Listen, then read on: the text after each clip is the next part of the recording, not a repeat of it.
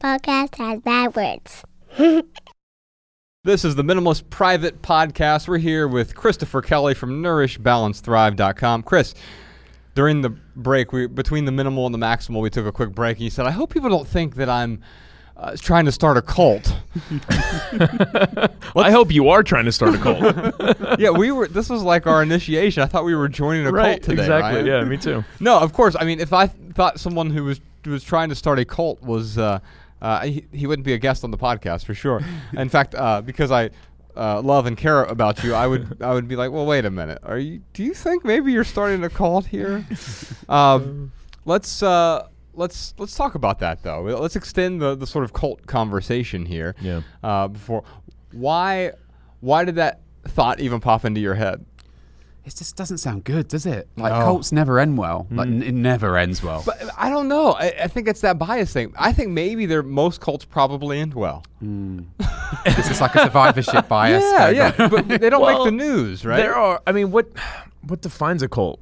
Because the religion that I grew up in is kind of a little bit of a cult, but because there are 8 million members.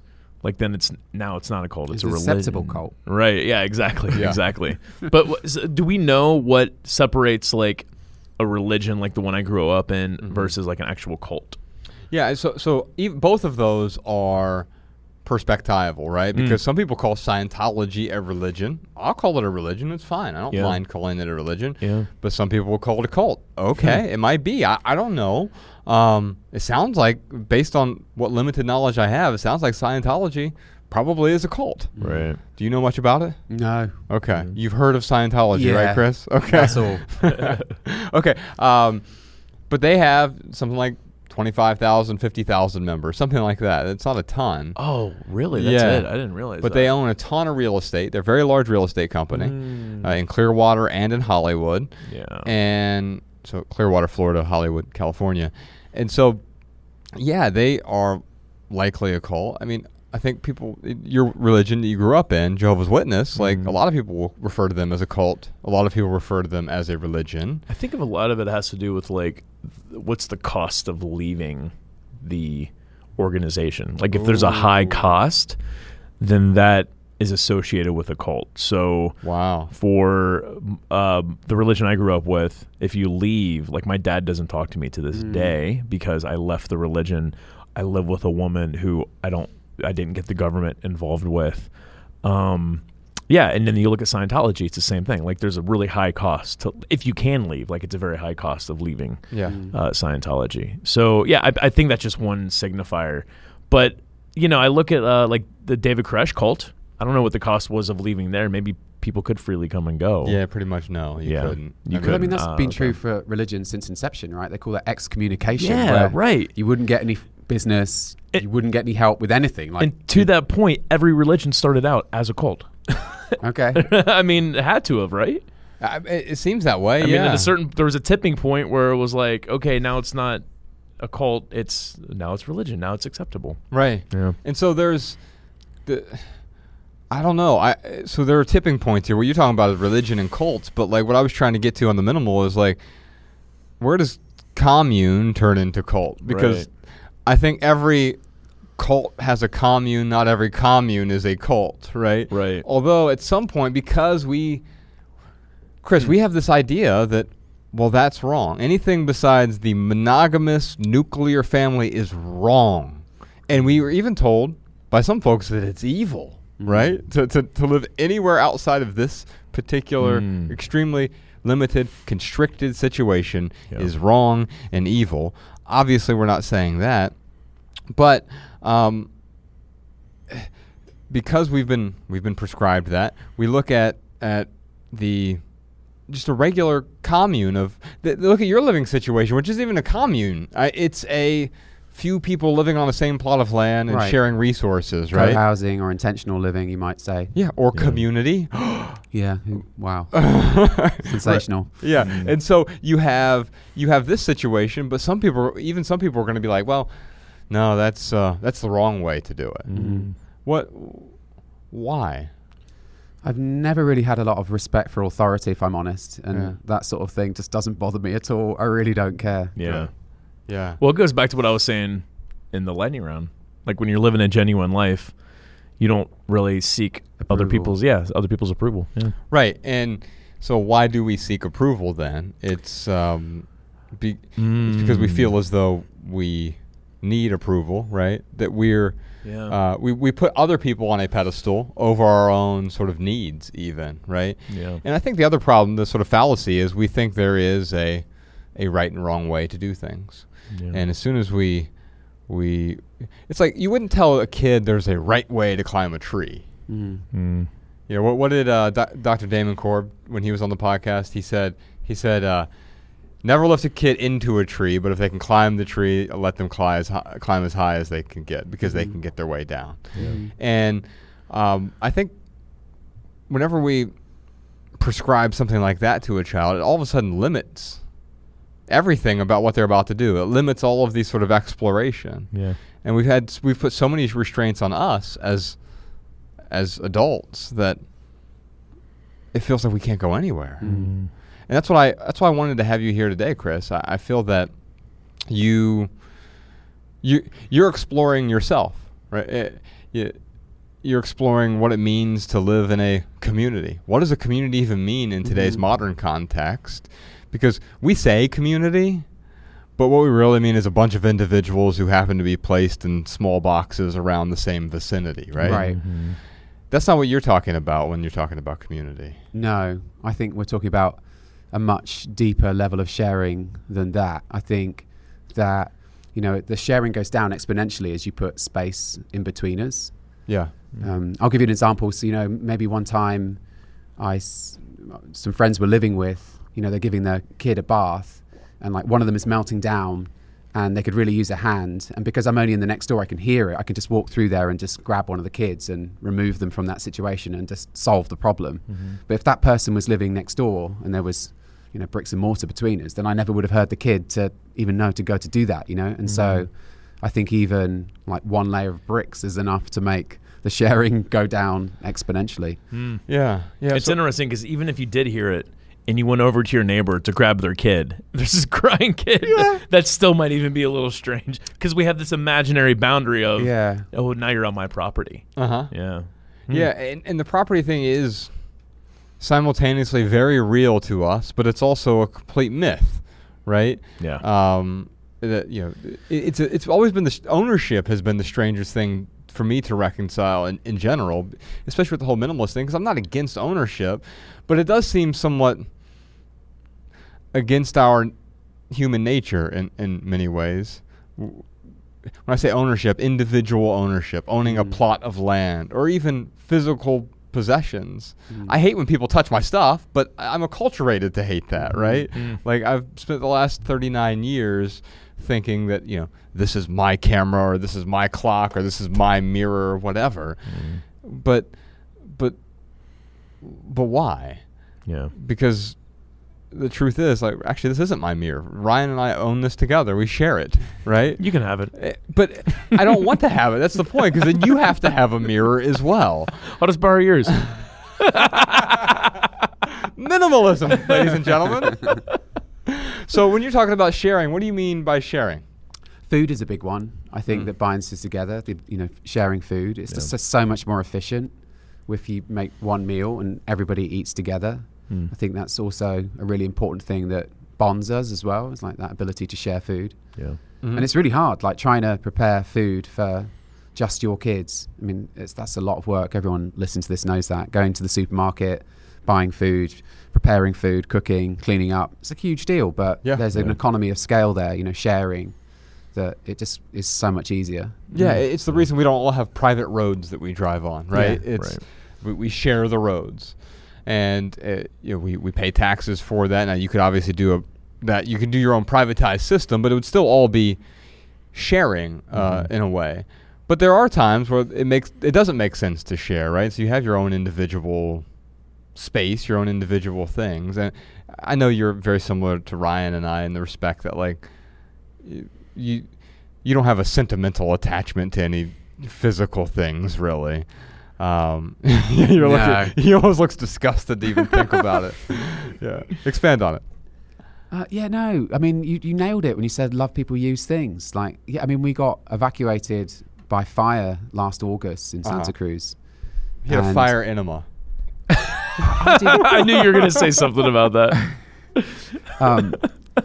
But yeah, I mean, we took off in our VW Eurovan, and I distinctly remember a moment when, you know, I look back and I see my 2 kids and the dogs, and that's it. You know, my wife's here. But I've got everything I need. Like, let's get out of here. You know, like I don't care if the house burns down. Yeah. And with hindsight, I did care if the house burned down. It didn't burn down, but I've seen how difficult it's been for some of our neighbours to rebuild after a fire. It's just a total logistical nightmare. You know? Yes. It's a giant inconvenience, but it's not. It doesn't mean anything in the sense that, like, you didn't lose the meaning. You simply were. And it's, we actually have a story of a couple in our new book, Love People Use Things, Jason and Jen Kirkendall in I think Minnesota. And it was after one of our events, they came up to us and just told us this story. I won't run the whole thing because it's in the book, but basically there was a fire and a lot of things burned. And so they actually went through your scenario, but a lot of stuff burned. And thankfully they had been living intentionally. They had embraced minimalism just a few months previous to that. And had a different perspective, where if the fire had happened a year before, like I know if a fire would have happened to me at age 28, 11 years ago, I would have been devastated because I lost all the meaningful things. Well, things are only significant if we sort of impart a significance onto them. Right, exactly. Yeah, and that was sort of the attitude that I heard from most people, was they were devastated to lose all their stuff, whereas I thought, well, I mean, the hardest thing for me about minimalism is the work of getting rid of the stuff. You know, like I've got a shed full of every bike part I've ever owned since 2008. You know, I never threw anything away. And to go back there now and throw all that stuff away, it's a lot of work, right? I've got to spend the weekend boxing and taking all that shit to the dump, right? Like, I don't want to do that. I want to go ride my bike, right? And so it's simple, a lot of work. Ain't easy. Whereas if a fire comes and burns it all up, like, it does a job for me. Right. No, I'm joking. It's been really hard for people. You know, I've seen a neighbour's place. They've not broken ground. You know, like it basically looks the same as it did last August when it burned, and it's because you have to get all these environmental agencies in, and it's this huge deal, like testing the soil, and you can't just, you know, scrape it all clean with a backhoe and build a new house. It's a long, involved process. So I'm glad our house didn't burn. Yeah, no, I'm glad yours didn't too. I'm glad anytime that I'm not inconvenienced, or in this case, it'd be like the greatest inconvenience of your life, probably. But I also understand that, like, the things that we have, you know, Ryan and I even have a rule called the spontaneous combustion rule. When someone can't decide, you know, should I get rid of this clock here that's in my hand? And Ryan had the idea, like, well, would you feel, if it spontaneously combusted right now, would you feel relieved or would you feel sorrow? And if you'd feel relieved, then why not give yourself permission to go ahead and let it go? And I think that illuminates them, that sort of thought experiment. You kind of just did that with your bike parts, where you're like, I would feel relieved if that shed saved me a job. Yeah, it would. I mean, the truth is, you'd still have to spend time cleaning it up, but now you'd be forced to clean it up, right? And that's the difference. You would be forced into it, and so the only difference is forcing yourself into it. But I actually hear the same excuses all the time with. It's funny how the stuff then spreads over to other areas of life. So I'm sure you hear a lot of excuses about eating and diet, exercise, other things with respect to ancestral health. Why I have to be exposed to blue light at night or whatever, right? So you hear all of these sort of, but I'm different, right? I have to, I have to do these things that conform to society.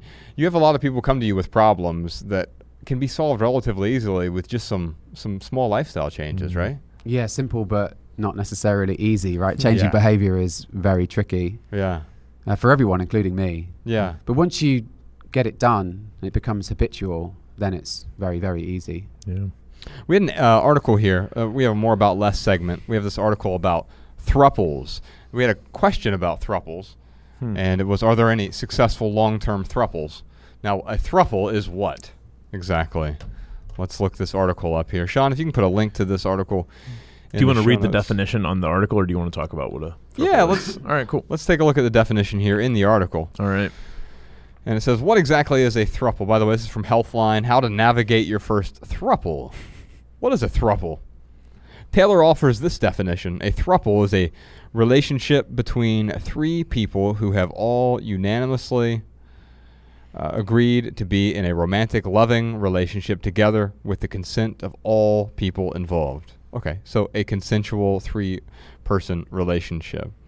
You may also hear it referred to as a three-way relationship, a triad, a closed triad. Is it the same thing as an open relationship? Nope. Technically, an open relationship is a relationship that occurs between two people who have mutually agreed to open their relationship up to sex, but not romance or love with other people. If two folks in an open or closed relationship have sex together with a third person, this is a threesome, not a throuple.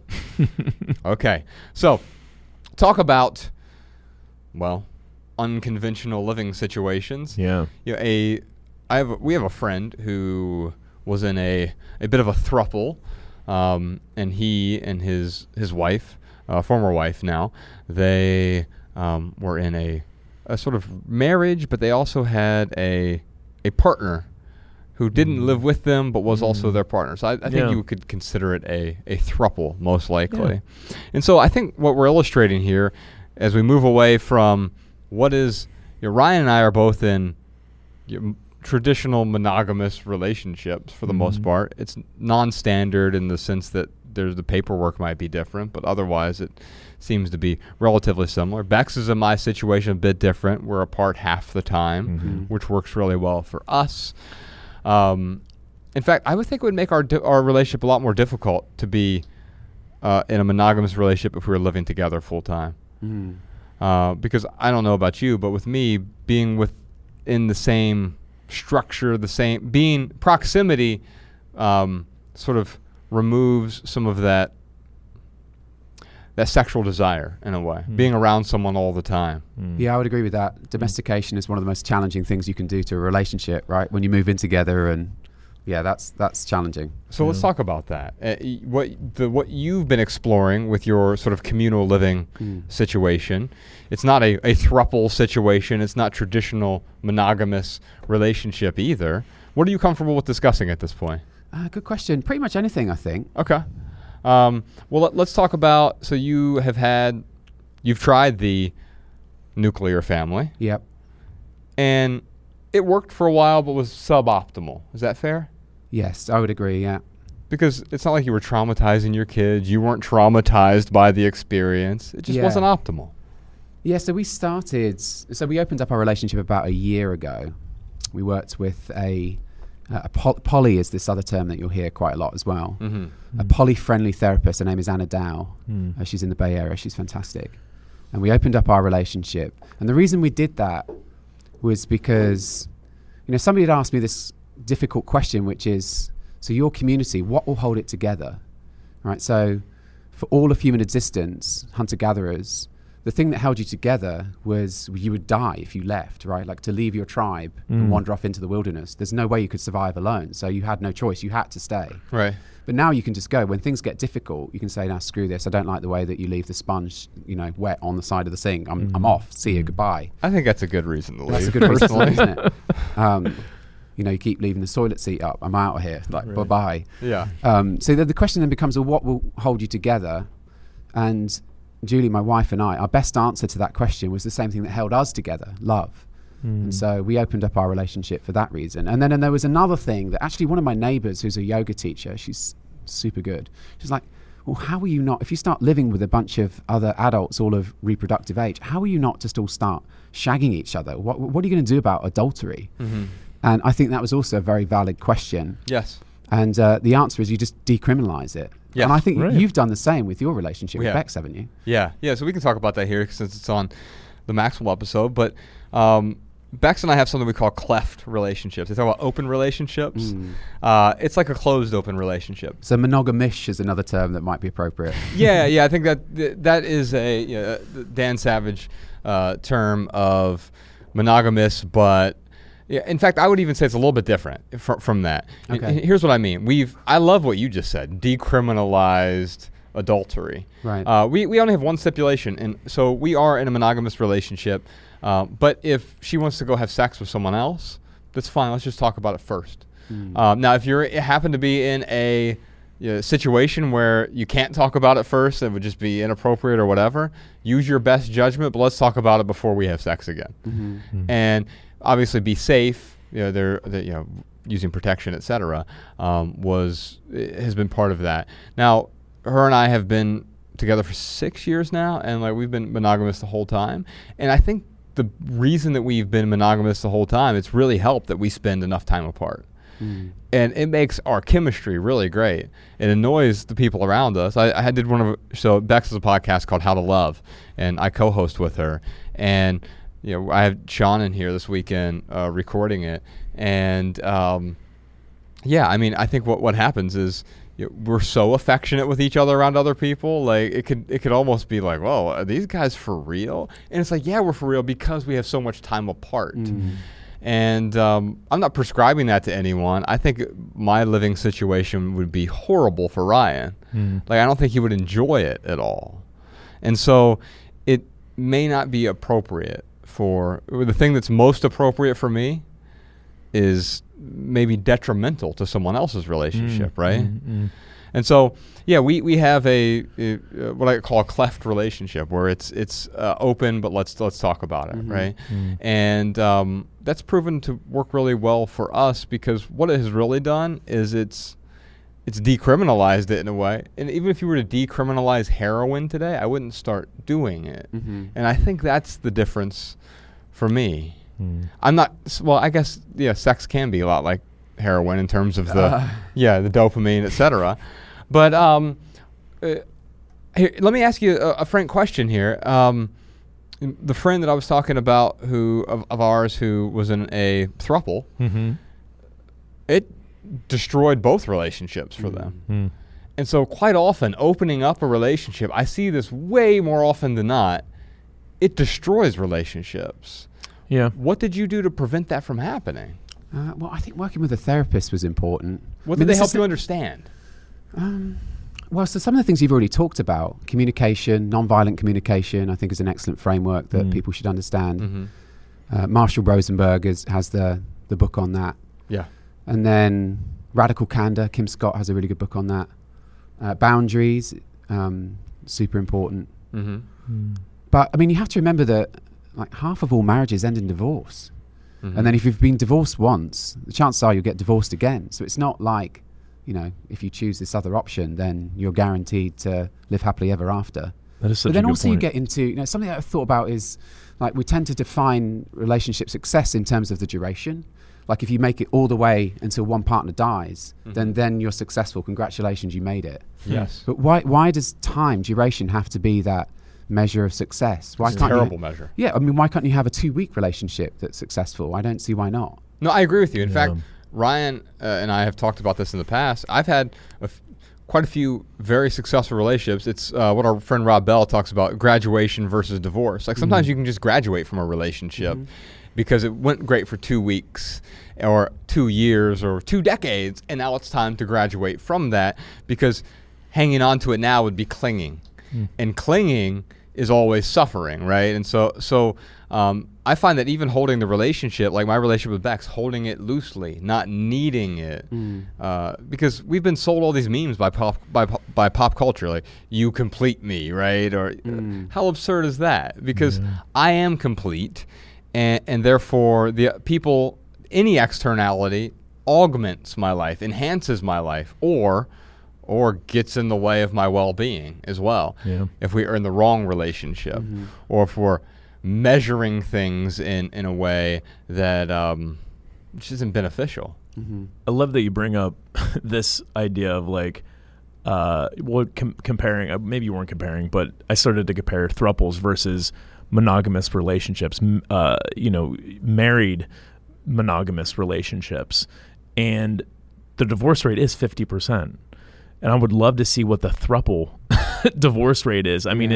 Is our friend an exception, or are they the rule? Is it a 50-50 thing? I don't know the answer to that. Yeah. But it is funny how, you could look at our friend, Mm-hmm. and people can say, oh, well, see, that's why that thing doesn't, that's why, that throuple thing doesn't work. Open relationships, it always ends up with someone being hurt and whatever it is. And that's why, marriage, and that's why monogamy is so important to hold dear. But when you look at the statistics, a lot of those relationships end up kind of broken up too. I think what happens is people's, especially thinking about our friend here, I think people's preferences, they always change. Like they're never, hardly, 10% of my preferences today are like, carry over from when I was 20 years old, So 20 years ago, like I had 90% different preferences. So I think that has a lot to do with this, like with our friend whose relationship, it's messed up. Everyone was consensual. Everyone was into it. Everyone was very excited about it. And then something changed. Yeah, I think one of the other things that changed there is they had an intellectual understanding going into it, an agreement sort of intellectually, but didn't anticipate the turmoil emotionally. Have you experienced any of that? Yeah, definitely. You can get emotions come up really fast, but I'm a pretty low anxiety sort of person, and so it's been a pretty smooth ride for me.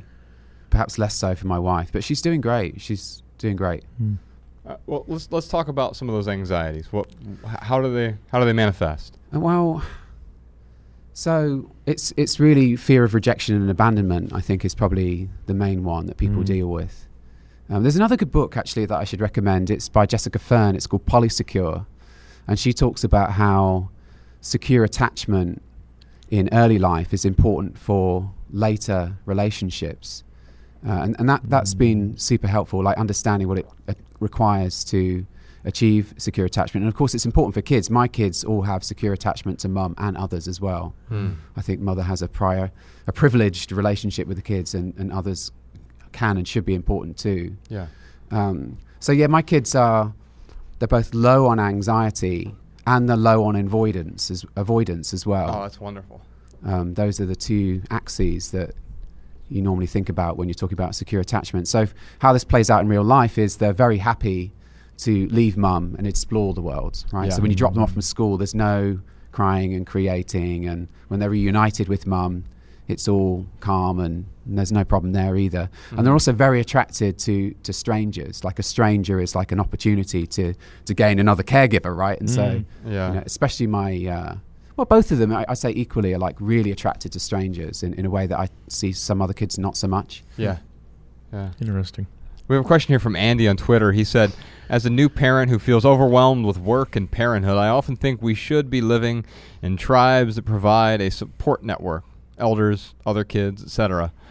What are your thoughts on this? So, I mean, that's what you're trying to create, basically. Yeah, exactly. A support network for the kids and for you as well.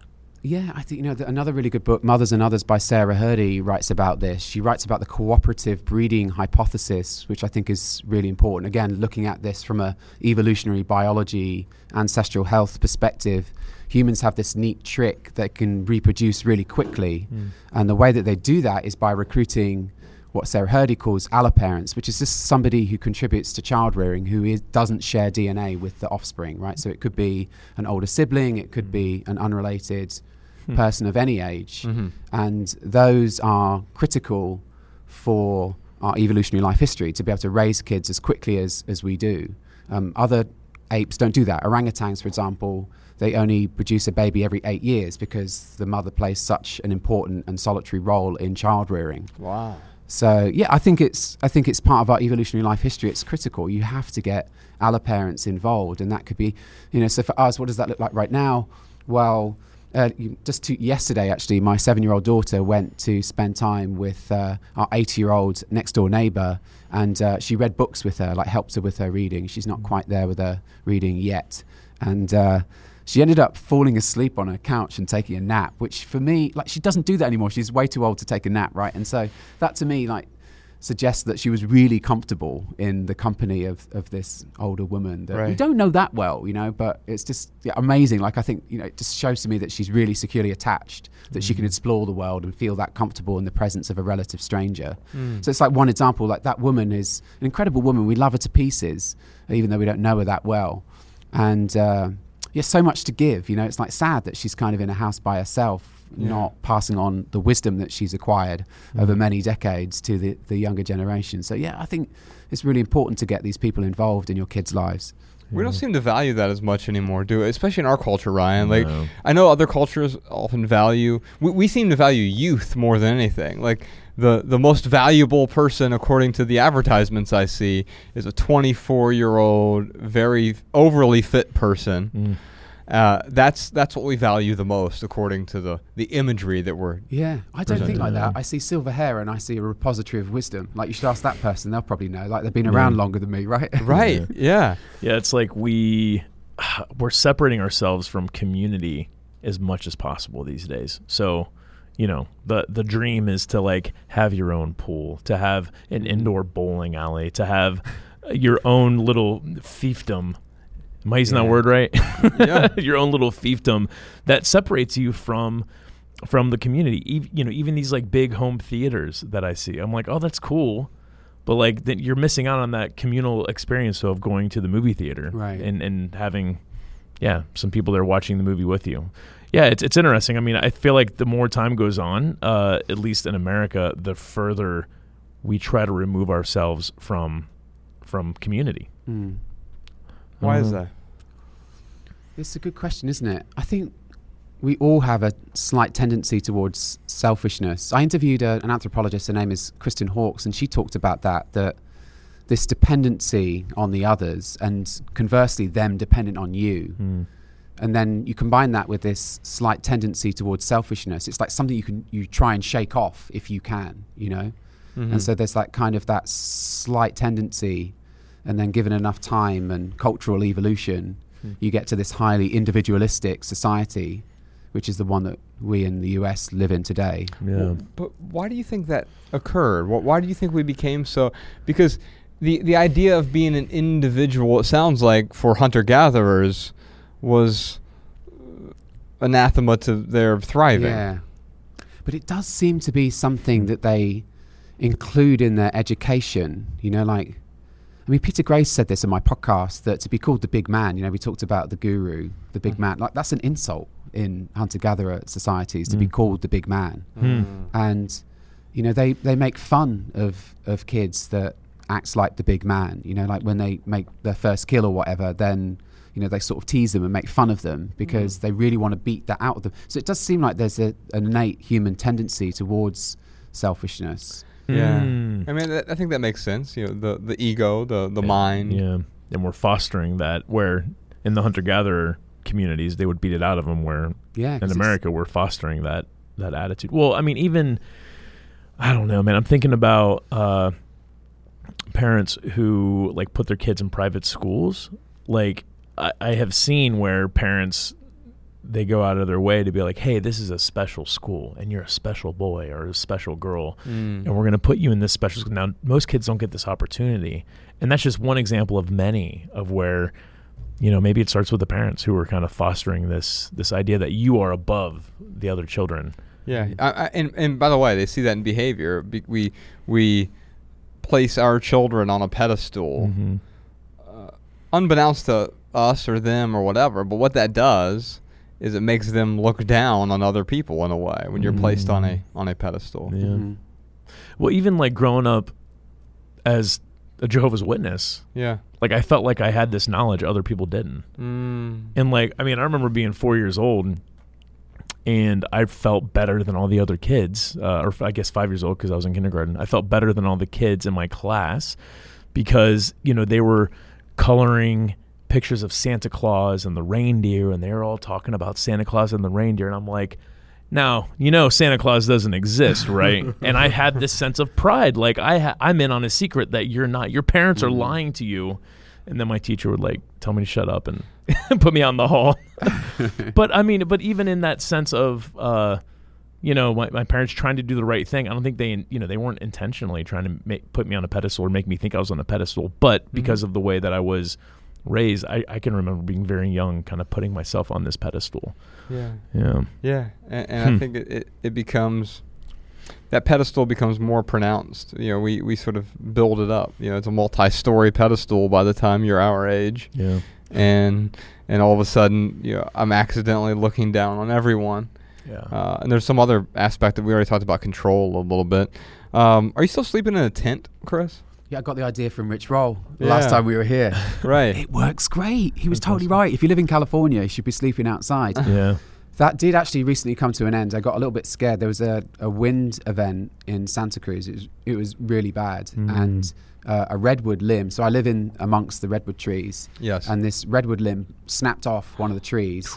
And it fell, and it actually hit my house, and it went all the way through the roof, all the way through the ceiling of the living room. So I came into the house. I was sleeping. It's not in a tent. It was actually in the VW Eurovan I mentioned earlier. I sleep in the pop top. Such good sleep in there. I came in and saw this redwood limb sticking through the ceiling, and if that had been the van, then I would have been done. Over. You know, You wouldn't be here right now. So yeah, I've sort of second guessed myself on that recently, but I think I probably will be making a return to the outdoor van just as soon as I forget what it would be like if a redwood limb were to come down on top of me.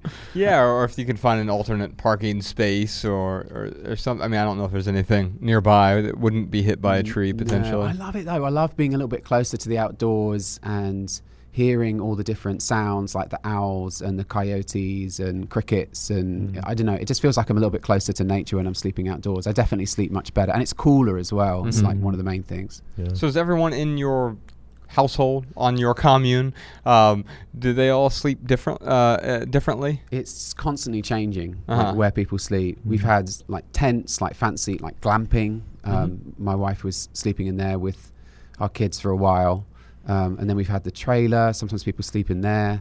I'm in the VW Eurovan. It's like constantly changing. Sometimes my 7-year-old daughter will be in there with me in the Eurovan. It's just constantly in flux. Now, does anyone sleep in the house in a bed? At one point, there was nobody sleeping in the house in the bed. Oh, that's But at the funny. moment, there are. Yeah, there's too many people. Okay. I feel like there's something healthy about constantly switching up, and I don't have data to back this up, but constantly switching up your sleeping environment. Because I know, like, there are studies that say for you to get a good night's sleep in a new place, like, you have to be there for X amount of nights. I've seen different numbers, but if you're programming yourself to like sleep in different, and I would think hunters and gatherers, because they're following the seasons, they're always sleeping in different places. Yeah.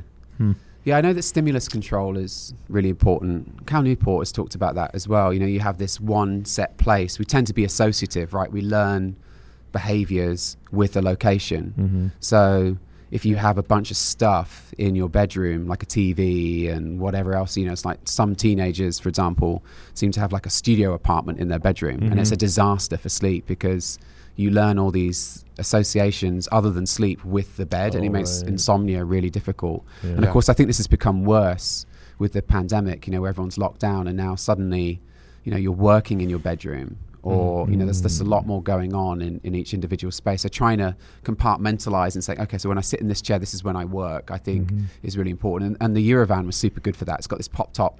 You know, once I'm up there, it's obvious that's what's happening. Sleep and only sleep. That's the only thing that happens there. Yeah. Dr. Christopher Ryan, he wrote a few books. We both know him. Sex at Dawn, Civilized to Death. And it seems to me, though, that they're certainly in line with what you think about, what you talk about. Why do those resonate so much with you? We have to be very careful here, don't we? Because there's very deliberately no prescriptive in Sex at Dawn. Yes, you know, right. like it's a pretty, hopefully, pragmatic book. You know, some people that I know who have read it have argued that it's actually kind of moralizing, but it very much resonated with me, and I know it has with many other readers. And I mean, the reason it resonated was kind of, you're not broken, you know, like adultery is such a common thing, and you know, coveting your neighbor's wife is like something that we get really good at training ourselves not to do. And I think that was why the book was so important to me. Was it told me that actually this is a normal part of human biology, and you're not broken, and you know, this is. Maybe everyone else is weird, to go back to that acronym, you know, like it's really not you. Yeah. It's always seemed self-evident to me, and that's why I think Civilized to Death resonated with me so much more than Sex at Dawn. Oh, really? Yeah. But it seems self-evident to me, though. Of course, like, the problem is we pretend to not be, we get into a relationship and all of a sudden we pretend that like we're not supposed to be attracted to other people. Right. How absurd is that? Yes, insane. But the couple or the throuple we were talking about earlier, yes, you mentioned that half the marriages end in divorce roughly, and that number's coming down for multiple reasons. Because people are not getting married Right, anymore. That's exactly. the biggest one. Yeah. Or they're getting married later and being more intentional as they get older when getting into that. So there are all those sort of contributing factors. But I found that throuple, when they got into the actual throuple, that's when it started to expose some truths. Some truths came to the surface, really, that hadn't been on the surface previous to that. And so it was introducing some additional variable. And that can happen in a marriage as well. Someone gets a new job, or you move to a new city, or some new seemingly random variable, and then all of a sudden it exposes, this in its current configuration is not working. Now some people say, well, that must mean I have to blow up the whole thing. Or it can mean, no, we could reconfigure this, right? Yeah, absolutely. I mean, that's relationship anarchy, is this idea of sort of transcending from the relationship escalator, like the old nursery rhyme. What is it? KASSING. First comes love, then comes marriage, then comes baby and a baby carriage, right? It's that you're constantly on this escalator onto the next level. And it's a one-way thing, right? You can't go back. You can't have sex with someone, then go back to being friends, But why not? Again, that's like a societal norm that we don't necessarily have to conform to. I'm friends with quite a few people that I've had sex with, and we're friends now, right? And my joke before I met Bex was, I'm the guy you date immediately before you meet your husband. I had a streak of 5 women where it was just yep. They dumped Josh and then they went and got engaged. Yes, yeah. That's exactly what happened every time. We're we just didn't work out for whatever reason. Oh, that is funny. And so but we're still great friends as a result. Now, usually part of that comes from I tend to get into a friendship before I get into a romantic relationships. Like Bex and I, for example, we were friends for a few months. I was on tour, so we were pen pals. We got to know each other really well without ever being intimate with each other. And so there was something about getting to know her, which was nice, so that if our relationship did end now for whatever reason, she was like, I think I'm done with this. We'd still be friends. And in our society, it's well, no, I'm supposed to hate you now if we've broken up. Broken up has this negative, even broken up. What conjures images of, this is broken. Well, it's not broken. It's just I've graduated. We've graduated is I don't know, a more optimistic way to look at it. And understanding that our relationships are ever changing. We want to fix our relationship, but nothing is fixed. And if we try to fix something, you're going to struggle under that constraint, I think. We got some questions here from our audience, some surprise questions here. What are the unexpected upsides and downsides of communal living for Chris?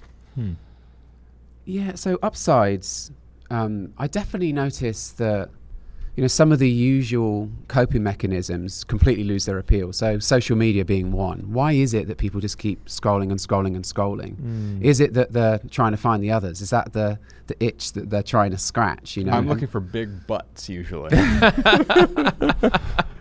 I think it's that longing to belong. You're trying to find a friend. Yes. That completely loses its appeal when there are actual friends there, all the time. For me, it's that's definitely one.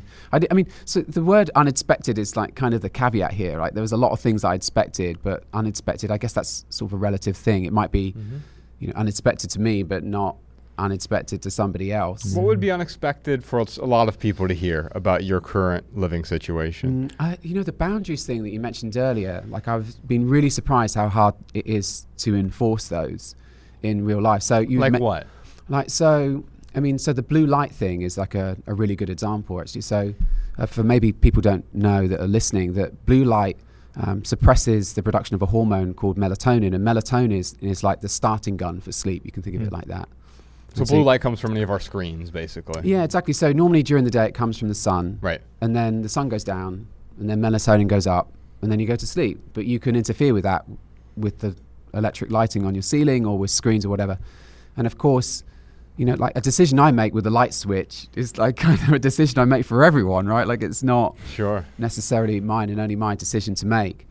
But, you know, maybe someone else that you're living with doesn't know that. And I'm like really sensitive about preaching ancestral health or anything else. And like, I really don't want to say anything unless I absolutely have to, or somebody asks, you know, like, we work with a psychologist and he said to me once that the difference between a guest and a pest is an invitation, right? Like if someone invites you, then sure, you can talk about this stuff. But, you know, maybe it is a boundary. Like sleep seems to me to be a keystone behavior for everything else. Like if you're not sleeping well, nothing else goes well, right? Not diet choices, not movement, not nothing else. So it's like, seems like a really hard and fast thing I should have as a boundary. But it's really hard to say to someone, you know what? Keep that light switch turned off. Like that has been like a really surprising thing to me, how hard it is to enforce that boundary. And I think it is mine to enforce. I think a boundary is a bit like a no trespassing sign. You know, when you're trying to keep people off of your property, it's your responsibility to put up those no trespassing signs, and it's really your responsibility to try and keep people out. You know, you can't expect people to like know where the boundary is without you putting up a sign, you know. So it's really on you to enforce those boundaries, and it's hard. Anything else unexpected? I think the other one was really what my yoga teacher neighbor said, that about love. And, you know, Alison Gopnik wrote in The Philosopher Babies, another really good book, that we love the children that we care for, was the first thing she said. And what she meant by that is you don't love this one but not that one because you share DNA with them. You love them because you spent a lot of time looking after them. That's all there is to it, you know. So if you spend a lot of time looking after somebody else's kid, you'll love that kid too. And then conversely, those kids that they love you in return, right? Like, so they just love the people who look after them.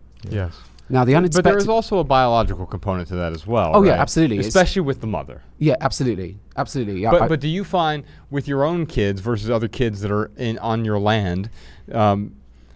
I mean, obviously, you love your kids more. That word "love" is. I actually don't think you love them more, but you prefer them more. Is maybe the better word.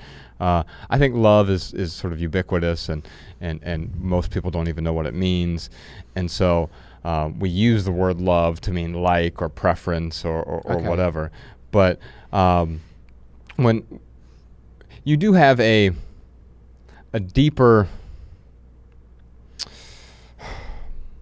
desire for the well-being of your children you prioritize that over the well-being of other children's, probably subconsciously and consciously. Yeah, so I think that's just a function of having spent more time caring for them. That's what I would argue. Yeah, but so you're saying if you lived in this situation right when they were first born and all these other kids are born at the same time, or 10 other kids were born at roughly the same time, and you had some sort of similar role and all of their upbringing, you would not prioritize the biological preference? Exactly. You don't think you would? No, absolutely not. Well, think about it. So go back to the hunter-gatherer model. They don't know which kids... I mean, they barely know that sex causes babies, right? Yes. They don't know. Like, the idea of paternal certainty is very, very new. It's only once we had genetic testing could you even find out who the father was. Right. And still to this day, they do these large studies, like the sort of Who's Your Daddy study, you know, where they take a bunch of people living in an apartment complex, and they just do DNA testing and then see, is the person you think is your father actually your father? Right. And no, about 20 to 30% of the time. Wow. And so, you know, you don't even, what difference does it make? Like paternal certainty has probably done a lot of damage to children, if anything. I agree with that. What difference does it make? In our society, we've been told, this idea has been propagated, that you, especially as a man, and I think it's absurd, as a man, you want to spread your seed and carry on your lineage and all the... How dumb is it? I mean, it's so silly because like as soon as I'm dead, none of it's going to matter to me. Why do I care about like... continuing the bloodline. What does that even mean? They have my same DNA? I can't even explain DNA to you. Why would I even why am I so obsessed with this, right? And I think it's much more culture than it is biology. The obsession of my child takes priority over the other children in the community. And it seems to be that you're saying, it's almost completely societal. Yeah, I mean, just look at, I have a 3-year-old boy and he's got blonde hair and chocolate brown eyes and he's completely adorable, but so is every white Caucasian baby looks exactly the same. Like my wife almost jokes that you could come home with the wrong one. Like they all look the same to me. And to be clear, our British guest here is not saying that white Caucasian babies are the cute babies. Just to clarify. Yeah. But yeah, I mean, they're all adorable. They make them adorable for a reason, right? But what I'm saying is, like, I'm not sure I'd be able to tell which one was mine. Yeah. You know, unless I had a DNA test, they all look the same to me. Right. Yeah. Right. And so, that's fascinating. I mean, but there are some times where you see someone, they're the spitting image, especially as they start to reach, pubescence or they're post-pubescent. They really start to look like their parents. But even kids quite often can look a lot like their parent, like one parent or the other. Yeah, I mean, and so I don't know. It seems to me that there probably is some sort of biological imperative. Maybe it's mostly maternal, but it seems you can't. Yeah, exactly. You almost know who the mum is. Like that's pretty obvious, right? But I mean, another thing I find fascinating in hunter-gatherer bands is this idea of pardable paternity, and this is the idea that in order to make a baby, you need the semen from more than one man. Yes. Yeah. And this is like popped up independently in different populations without them having contact with each other. They believe in order to make a baby, you have to have sex with more than one man, and in order to inherit the attributes of that man, you have to have sex with him, right? And so, if you want this guy because he's tall and this guy because he's good at whatever it is, like it's so they don't even think they think that you need more than one man to make a baby. Like that's so our modern understanding of genetics has really changed everything. Yeah. Right. And so like what I find fascinating about that is that's not factually true, obviously. Yeah. In fact, you can have sex with 10 men. The baby's not going to get the characteristics of 9 of them. But there's a deeper truth there about, well, if those 10 men are all playing some role in their upbringing, then they are, by nurture, going to get a lot of those attributes, that those men exhibit, right? Completely agree. Yeah. So, So the unexpected thing, I was going to finish that thought, was that so you love the children that you care for, and the children that you care for love you. But the other really important thing, I think, is that you end up loving the people who care for your children. And so if you spend a lot of time with someone and they're looking after your children, I think there's a really good chance that you'll fall in love with them too. And this again is from Gopnik.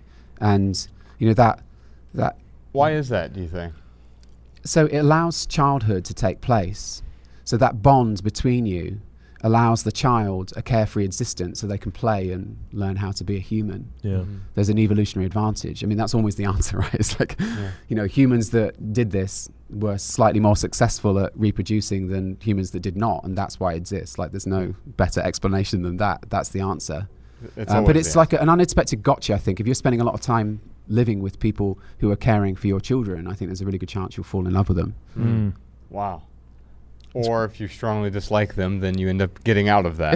Yeah. Either so it'll bifurcate. It goes either like, oh, this is not the right pairing, right? Which you've experienced. This is not the right pairing, or wow, this is great, and I'm falling in love with you in whatever way. It could be intimate. Like I love Ryan, not in a sexual way. Whatever that I'm aware of yet. Yet.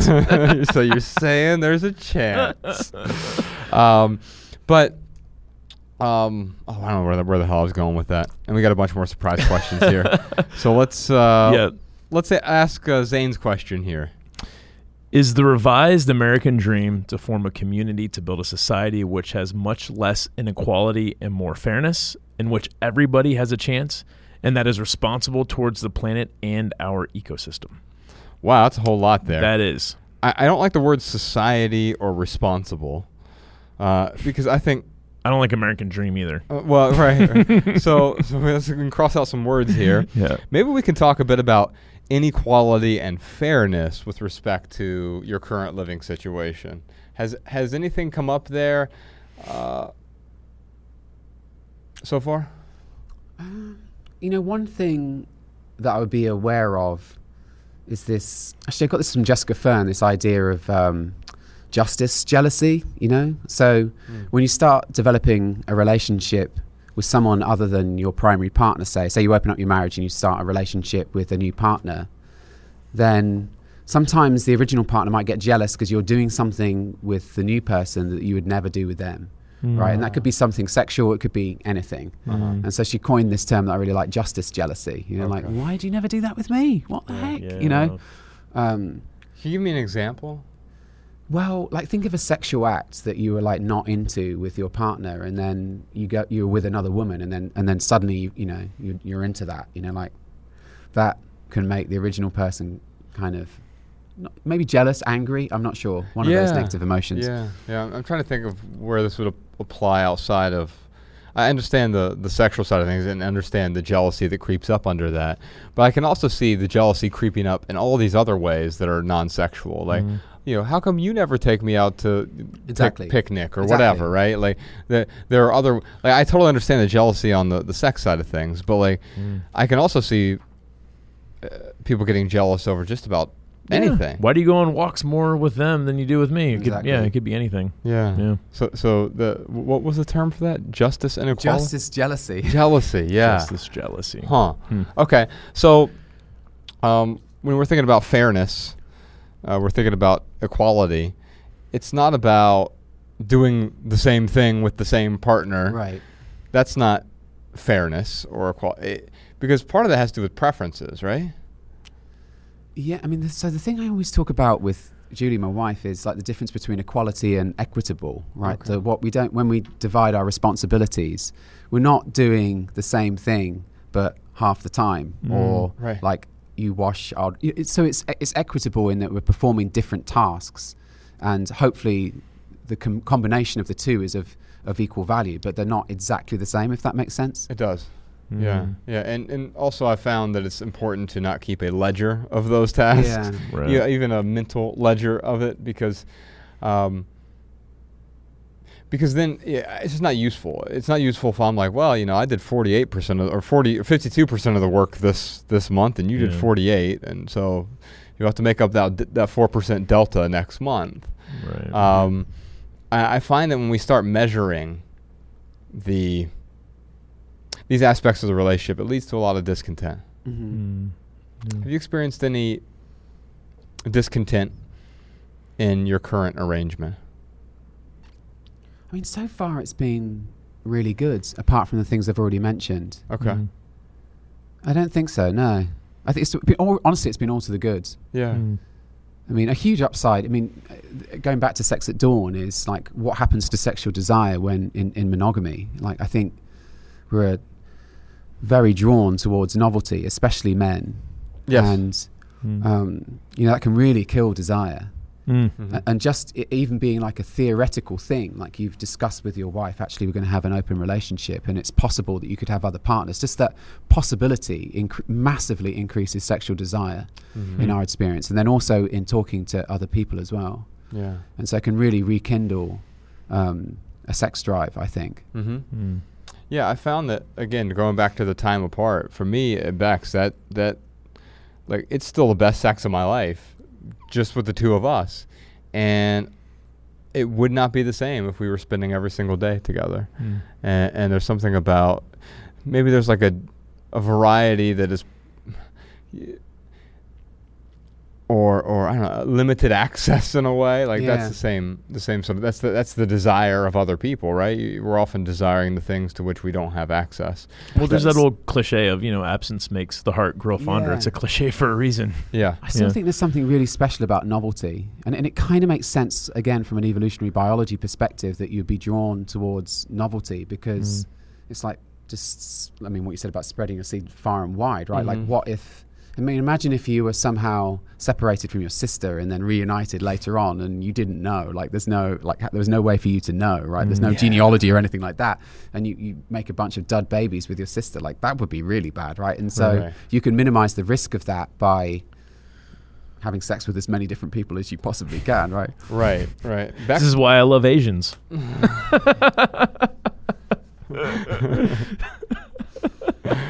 That's why I have this Asian fetish.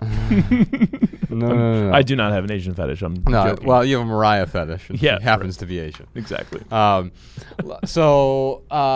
this is fascinating because Bex does look like my sister, and we've actually had this conversation where it's like, okay, so say we found out that we were brother and sister, twin brother and sister, separated at birth.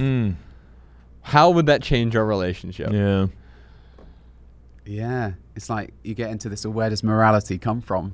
Yeah, Well, I don't believe in morality, so like that, I'm off the hook there, right? It's not that I don't believe in all. I think there's some immoral things, right? But I don't believe in like moralizing everything. If you were beating my daughter, then yeah, that's immoral, and we're gonna have a problem, right? But like, if no one else is harmed, and so like her and I don't plan on having more kids together. So what's the problem? Yeah, what would the problem be? This is actually a question posed in Jonathan Haidt's book, The Righteous Mind. And most people really get their panties in a bunch about it. But you're right, if no babies are made, then what's the problem? There isn't a problem. Yeah, it's an uncomfortable subject, really, sure. I feel, oh. Yeah, it would be so But that's a learned strange thing, right? Like that's, it is. Yeah. Although, like, do you have siblings? I do. Okay, so can you imagine? Yeah, no. Right.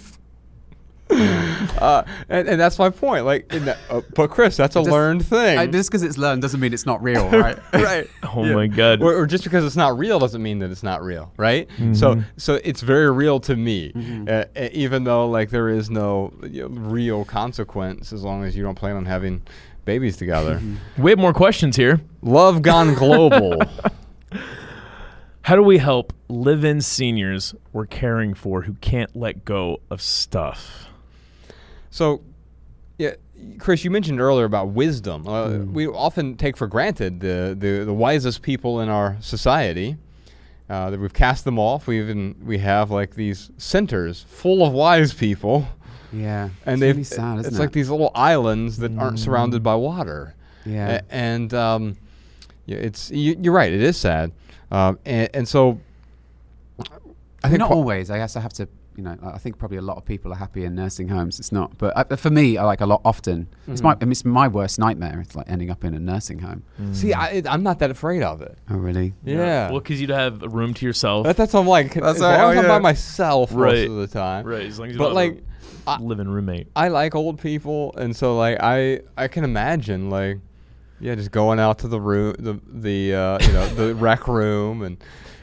Beating some people in ping pong. Yeah, totally. And then going back and retreating to my room for 23 hours. Right. And I'd be fine. And so, but yeah, I do see sadness there. In fact, not like you said, not all of them, but there's, I don't know. What's sad is like, it almost feels as it's forced aloneness, and they don't have people to talk to, but also they don't have, people under 60 don't seek out those people. And I don't know. Anyway, back to Love Gone Global's question. How do we help the seniors so you're actually doing something different from that. You have a live-in senior you're caring for, and that person's struggling to let go of some of their sentimental items, right? And so, I mean, I could talk about the sentimental things, like if they don't want to get rid of them, don't try to force someone to get rid of something. As long as we're not crossing boundaries. I mean, if you have a live-in senior where, their stuff is crossing certain boundaries and creating a uncomfortable situation, or even, beyond that, like an unlivable situation. I mean, there has to be boundaries set up. But we're not in the business of talking people into getting rid of stuff. No, but even further than that, we're not in the business of like telling people how to talk other people into getting rid of stuff. Right. Yeah. I don't know. Do you have any insights on this, Chris? No, nothing beyond what I've already said. Like I see these people as a repository of wisdom, and I really want to bring them into our lives more. In the same way as the older kids are the scaffolding that help the younger kids up. Is that true throughout our lifespan? Where the people with the silver hair are the scaffolding that help us up to the next level. I like to think so. I think quite often our children help us up to the next level too. Maybe. Because they haven't been so ruined by society yet that they have some sort of evolutionary wisdom that we beat out of them by age, 7, 8, 9, 10, somewhere in there, right? Yes. And we deprogram their nature, and all of a sudden, we then spend all of our 20s, 30s, and 40s like trying to deprogram ourselves because of the programming that we were given by our parents and our society. I think about the stuff here, though. A senior citizen who's dealing with who has too much stuff, right? That they can't let go of. Too much in vocal quotes there, but that senior are they struggling with it or are they contented with it? Right. And so if they're looking for help, then great. You can help them by setting up some very basic boundaries that we often talk about with like the minimalist rule book. And you can even expand those boundaries so they're not so strict for that person, right? If they feel like they're drowning in stuff, they're complaining about it, then yes, of course, you can shed some light on some time-tested minimalist principles for them. But if they're completely contented and they're not harming anyone else by having a little excess stuff, then I don't see why we would want to talk them out of that anyway. You know, it's not. This isn't about proselytizing. I get the sense from Chris. He's not saying that everyone should live in a communal situation. It sounds like, if anything, you're saying it may be the ancestral way to live. It's just, which is just an idea, right? It's just a hypothesis that I can then go ahead and test. But yeah, I think you're right. It's rather than saying this is the way it should be done, or this is right or this is wrong, it's moving more towards like, is this helpful? Is this working for me? What is my value system? Am I moving towards something I value, or am I moving away from? And I think that way of thinking has been very helpful for me, at least. And it's not mine. It's from acceptance and commitment therapy. This idea of values guided actions. There's worksheets that you can do to see if, and of course James Clear has a fantastic book, Atomic Habits, where he talks about this. Like every action you take is a vote for the type of person you want to become. Right. And it's that same sort of way of thinking. Like, is this helpful or not? Yeah. I think quite often we whenever we get in one of those situations where we are unhappy, we're discontented with the way things are, we often run away from that situation as opposed to determining what is the thing I should run toward or even walk toward, because the running away from the thing, we often will then run away to the thing that is equally inappropriate for us, right? It's like, thank God I didn't stumble across Nexium or one of these other cults when I first was running away from the corporate world, right? I eventually walked toward the sort of more intentional life with minimalism. But I could see, had I just wanted to run away from that old life, you just accept the next thing that's next compelling thing that is put in front of you. Yeah. It's like a barracuda, right? The barracuda in the water, they just throw a shiny object near the surface of the water, and they all sort of attack it, right? We humans are the same way with relationships, with material possessions, etc. Yeah. You look like you want to say something, Chris. No. All right, Stephen Chamberlain has a question for us. I jumped in an Airstream after having led a fairly conventional life in the military until age 50. I rolled out in March 2020, right into the pandemic. I am now a nomad. All that I own is in the Airstream. Can you guys talk about examples of the nomadic life? Have you heard about this indie film, Nomadland? Yeah, I've heard about it. I haven't seen it. I haven't seen it yet either. I hear it's really good. But it's funny because like I can think of mutual friends that you and I have, Josh, at least 3 that their dream is to like build out a bus or a van and travel around. And then I have friends of mine who are not mutual between us. I can think of at least another 3 or 4 who are doing this. It seems to be like the in vogue thing to do, I feel like. We have a lot of sort of peripatetic nomadic friends. Or semi-nomadic, you know. How does a nomadic life differ from what Chris is doing, though? I don't know. Like I said, you're a static nomad is the way I sort of look at it. Static nomad. I really should move on by now. Someone's going to move me along. It does appeal to me greatly, actually, the van lifestyle. It's pretty awesome. I mean, we've done it a little bit. Like I said, we got evacuated by the fire. We end up leaving in our Eurovan with 0 possessions. And it's really fun to pull into an RV place and meet a bunch of people who, new friends every day, right? It's like, it's great.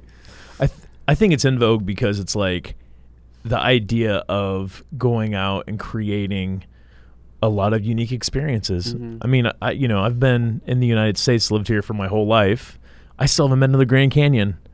Yeah. I haven't been to the Salt Flats. I haven't been to. I mean, there's a lot of like the Petrified Forest. There's a lot of things I haven't done, and like Mariah and I, we fantasize about getting into a van or an Airstream and like driving around and just kind of creating these adventures. But I think about my grandfather and grandmother. My grandfather, my Oma and Opa. My Opa just passed away a couple years ago.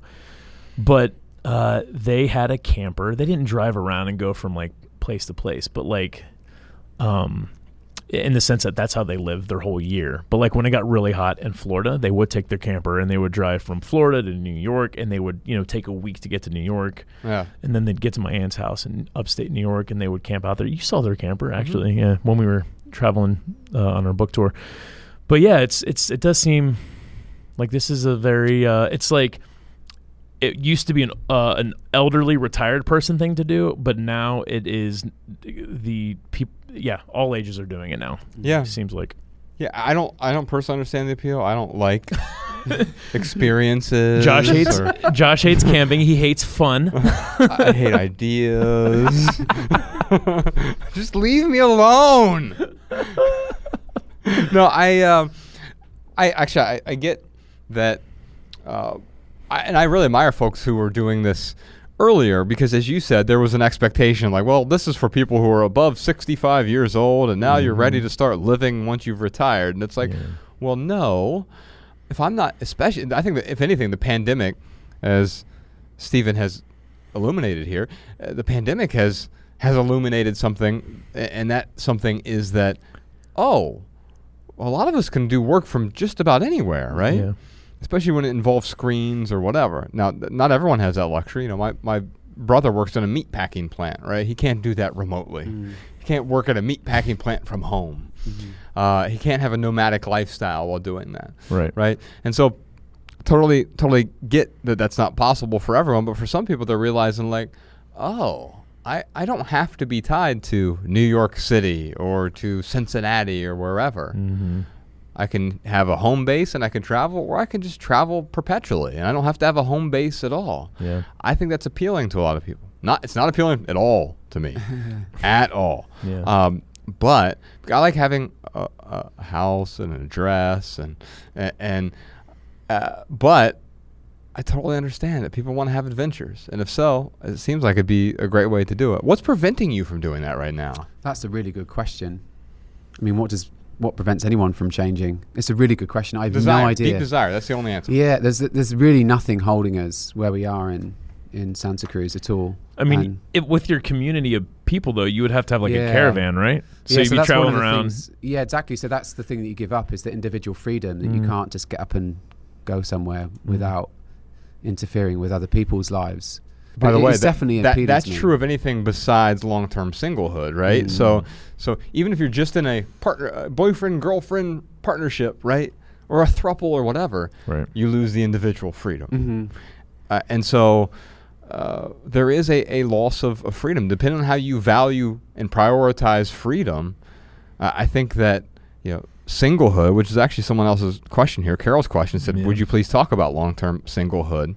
Being alone isn't the same thing as being lonely. Right. I agree with that. But also, like, understanding long-term singlehood works really well for someone who highly values freedom above other things. Yeah. What are your thoughts on long-term singlehood? I think she makes an important point, that just because you're surrounded by people doesn't mean that you feel like part of a group of friends. Right. Yes. And certainly you can be lonely. I'm thinking about London. I used to live in London, and you'd ride the London Underground to work, and you'd be surrounded by all these people, but you wouldn't make eye contact. That was like the last thing you would do on the London Underground, right? It's like frowned upon almost. Yeah. Oh, wow. And so you can definitely be lonely and surrounded by people. The worst thing in the world, I think, is to be surrounded by people and feel that are supposed to be your support group.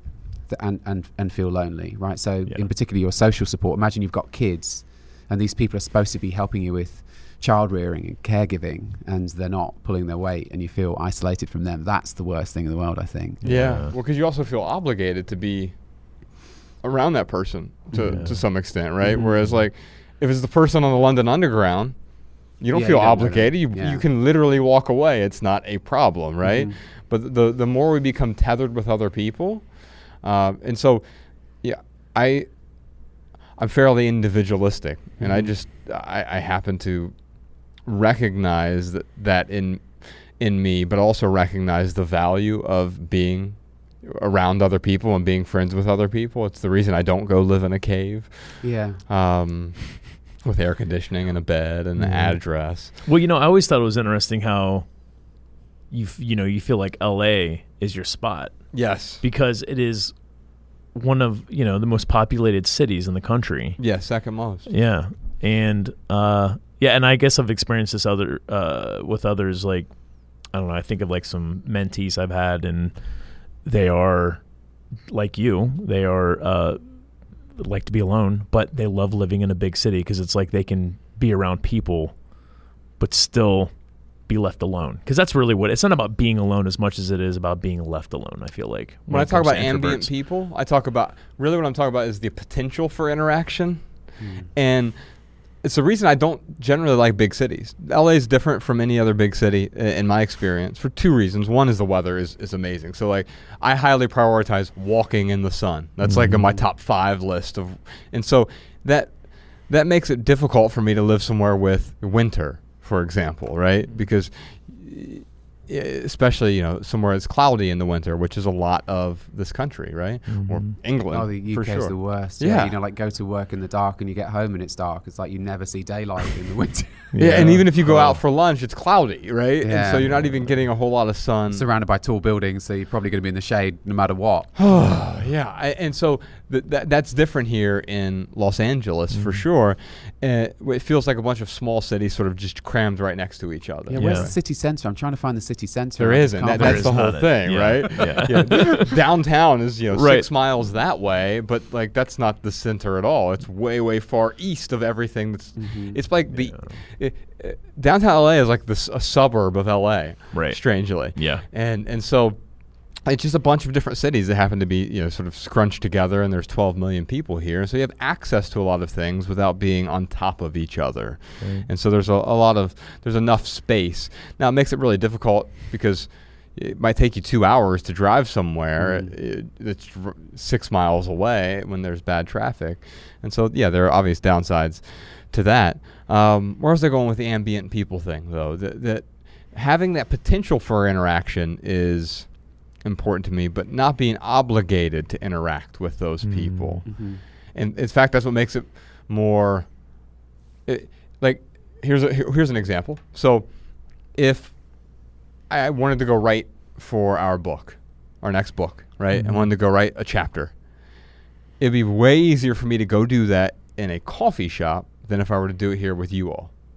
Even though, and it's because I trust and respect you all, and I respect you so much that I want to be able to give you my attention, but I can't give you my attention if I've given this thing attention. Right. The people in the coffee shop, I don't feel obligated to give them my attention. And so I'm sure that has to come up sometimes, right? With your living situation, isn't there a sense of obligation to the other people in your tribe? Yeah, but I think you can still, I just delineate it by time. I'm on now, I'm working, I've got my noise cancelling headphones on, writing code, whatever. Yes.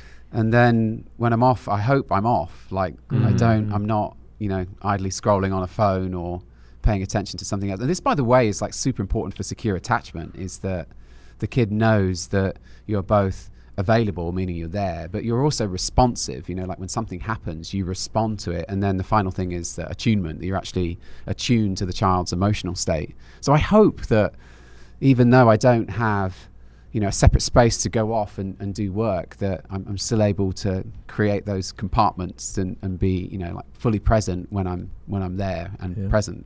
Yeah. Yeah. And that's a hard thing because you can't prescribe presence, right? It doesn't really work that way. That's like in basketball when you're like at a free throw line and you're thinking, don't miss it, don't miss it, don't miss it, don't. And it's like being present, be present, be present, be present. It Oh doesn't. no, my mind has wandered. Yeah, what's that? Oh no, my mind has just wandered. Right, exactly. Yeah. So long-term singlehood, it doesn't seem that we've evolved that way, right? But I mean, I use that term obligate gregarious, right? I think that's true of the ancestral condition, but yeah, perhaps you're a sort of superhuman that you've evolved beyond that, and you're fine with being single forever, and that's what you value, and so you are living consistently with your values, and there's no problem with that. But it's not. I don't think it's about superhuman or evolution. I mean, if in our society it feels like a defect. I don't think of it that way. But when I look at any mystic or enlightened person, or even just seekers, they tend to spend, or very creative people even, they spend, you're a Cal Newport fan, think about how all the people he writes about, what's the commonality? Large swaths of time in solitude, alone time, daily. I mean, have you read Mason Curry's book, the Daily Rituals book? Oh, I haven't. I will now. And so it's a book that he hasn't read. But it's basically, it documents, I think, 160 different creative people and their daily rituals. And there are 3 commonalities that I see on all 160 people. Some sort of stimulant, either coffee or alcohol. Or cocaine. Yeah, that's amazing. When it comes to when it comes to Hunter S. Thompson. Yeah, his routine's wild. Lots of walking. I think it was all but 2 people in there didn't have a regular daily walk or some sort of ruminative rumination time. And the third thing was they spent a lot of time alone. Now, it could be on those walks, or it could be creating music or writing or whatever the thing is that they're creating. But most of those things are done alone. Very rarely does you don't make art by committee. You don't make masterpieces in a conference room. Yeah. It just doesn't work that way, right? It's always a person who does something. Now, they're going to be affected likely by their society, but even thinking about deep thinkers, right? Whether it's not just the Buddha, but you can look at anyone, even Osho, like spending many, many years alone. There's something about that time that I'm afraid that, I don't know. It seems to me that we need it. Yeah, I wouldn't disagree. It's just a very conscious choice for me. My son in particular, he's just turned 3. And I mean, he's just completely delightful. Do you know, there's this stage that toddlers go through where they have chubby cheeks. They're not a baby, but they have chubby cheeks and funny pronunciation. Yes. And it's just completely adorable. And I wouldn't want to miss 1 minute of it. And it's just like gone. Like, I know this from my daughter who's now 7. Like, it goes. And then they're a big kid, and it's just never the same again. And so I don't want to miss like 1 minute of that, So it's like a conscious choice. I can go back to, deep work later, write code. I'll still be able to write code when I'm 55, right? Who cares? I'll do it then. Right, but there are some professions where that's not possible too, right? Yeah, that's true. I mean, you're a cyclist. Yeah. And you can cycle when you're 55, but if you wanted to be, a world-class competitive cyclist, well, you need lots of steroids and alone time, apparently. But so there are even pursuits like that, though. The Lance Armstrongs of the world, right? The LeBron James, whomever. Even in supposed team sports, there's no team. It's not really a team.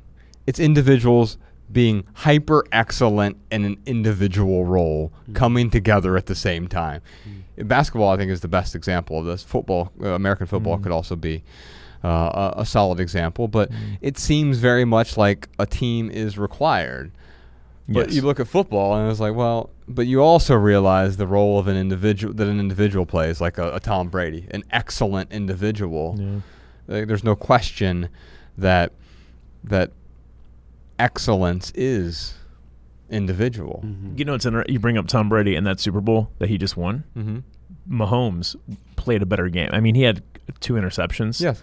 But as far as like statistics go, I mean, just to show that, like, I think Mahomes probably was a better quarterback that game. But it was the team that won that Super Bowl for Tampa Bay. Yeah. Oh, Yeah. I'm saying what I'm saying though is it wasn't the team. It was 12 individual contributors at a time. Yes. Yeah. Right. More than it was the quote unquote team. Right. Right. 100%. Yeah. And so being able to function. And so maybe how do we map that onto a communal living situation is there is still something about respecting the individuality of each person. Can we agree on that? Yeah, I think you're right. And, we've toyed around a lot with like what would be the ideal building configuration. And I think we've come to the conclusion that what would be good is, a big communal space with a kitchen and maybe other shared things in there. Like, so for example, if maybe you were into carpentry and there's like some special table saw or something that costs thousands of dollars that you couldn't justify having by yourself, but you could have as a shared resource. And then maybe that would be, and other things like, imagine sewing, there's all these like fancy sewing machines that do all this stuff that my wife couldn't justify having on her own, but maybe she could share that with the community, and that would be in the big communal house. Right. And then you have like a constellation of tiny homes or something around that. So you've still got your space that you can retire away to should you want that solitude or isolation, whatever you choose to call it, and to be able to get away from the chaos rather than just being stuck in the big house all the time.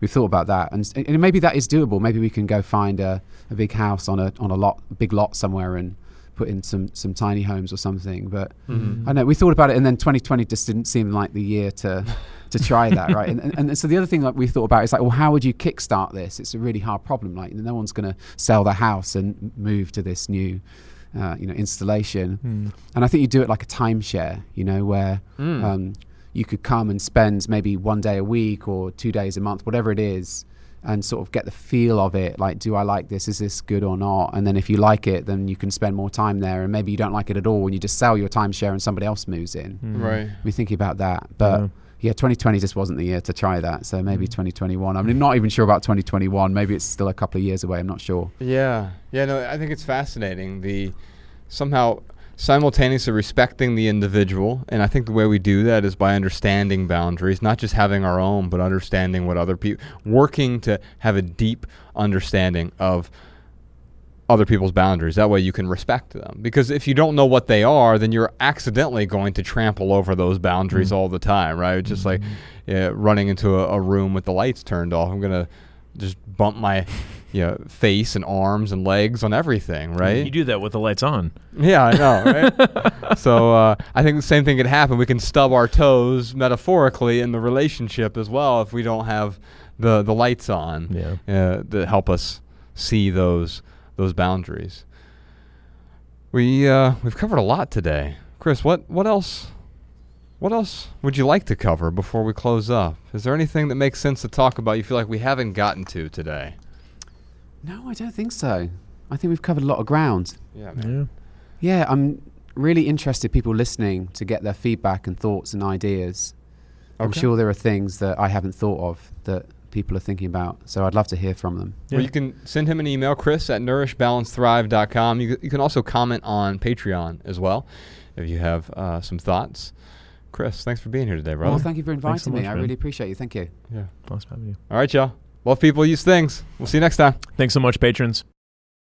The Minimalists.